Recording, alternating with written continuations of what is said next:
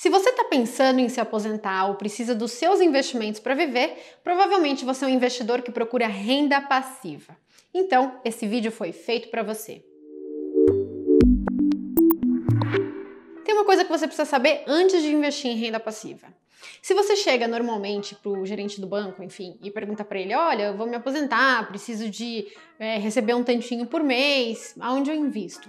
Provavelmente ele vai te oferecer produtos como títulos públicos que pagam cupom, ou FIIs, né, ou ações que pagam um alto dividendo e montar a sua carteira de renda passiva. Essa estratégia não é a melhor dos mundos e eu vou te explicar por quê. Não adianta você investir num ativo ruim ou num ativo que não vai se valorizar só para ter renda passiva.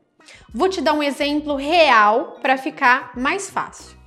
Imagina se um aposentado americano, antes da crise da subprime de 2008, que pegou principalmente o setor imobiliário, imagina se ele tivesse comprado um imóvel no meio da bolha com os imóveis com preço absurdo só para viver de aluguel. Então, num imóvel que antes ele pagaria $1 milhão, ele pagou $3 milhões, mas ele quer o aluguel lá de $10 mil por mês. Isso faz sentido? Gente, não faz o menor sentido. Estourou a bolha, o imóvel voltou para $1 milhão, ele continuou ganhando R$10 mil por mês, mas diminuiu o patrimônio dele por 1/3, certo? Então, assim, isso não faz sentido. Você precisa de renda? Então, a primeira coisa que você tem que fazer é ir distribuindo o seu patrimônio por liquidez. Então, por exemplo, ter um pedaço dele que você vai usar para os próximos 6 meses em títulos de liquidez diária, sem risco, né? Então, Tesouro Direto, CDB de liquidez diária, enfim. A partir daí, você pode ir escalonando de forma a ter mais ou menos liquidez. Mas o mais importante é, independente de para que você precisa do seu dinheiro, de qual é o objetivo, você sempre tem que investir em ativos bons, com potencial de valorização. Essa história de investir num título público que paga cupom só porque ele paga cupom, sendo que ele tem uma perspectiva enorme de desvalorização, vamos supor, porque as taxas de juros do mercado estão subindo, é uma grande besteira. Se você precisar vender esse título antes do vencimento, você vai ter prejuízo. Então não faz sentido seguir uma estratégia pura de renda passiva. Não faz sentido você comprar um FII de tijolo numa época muito ruim para o setor imobiliário só para ter aquele dividendo.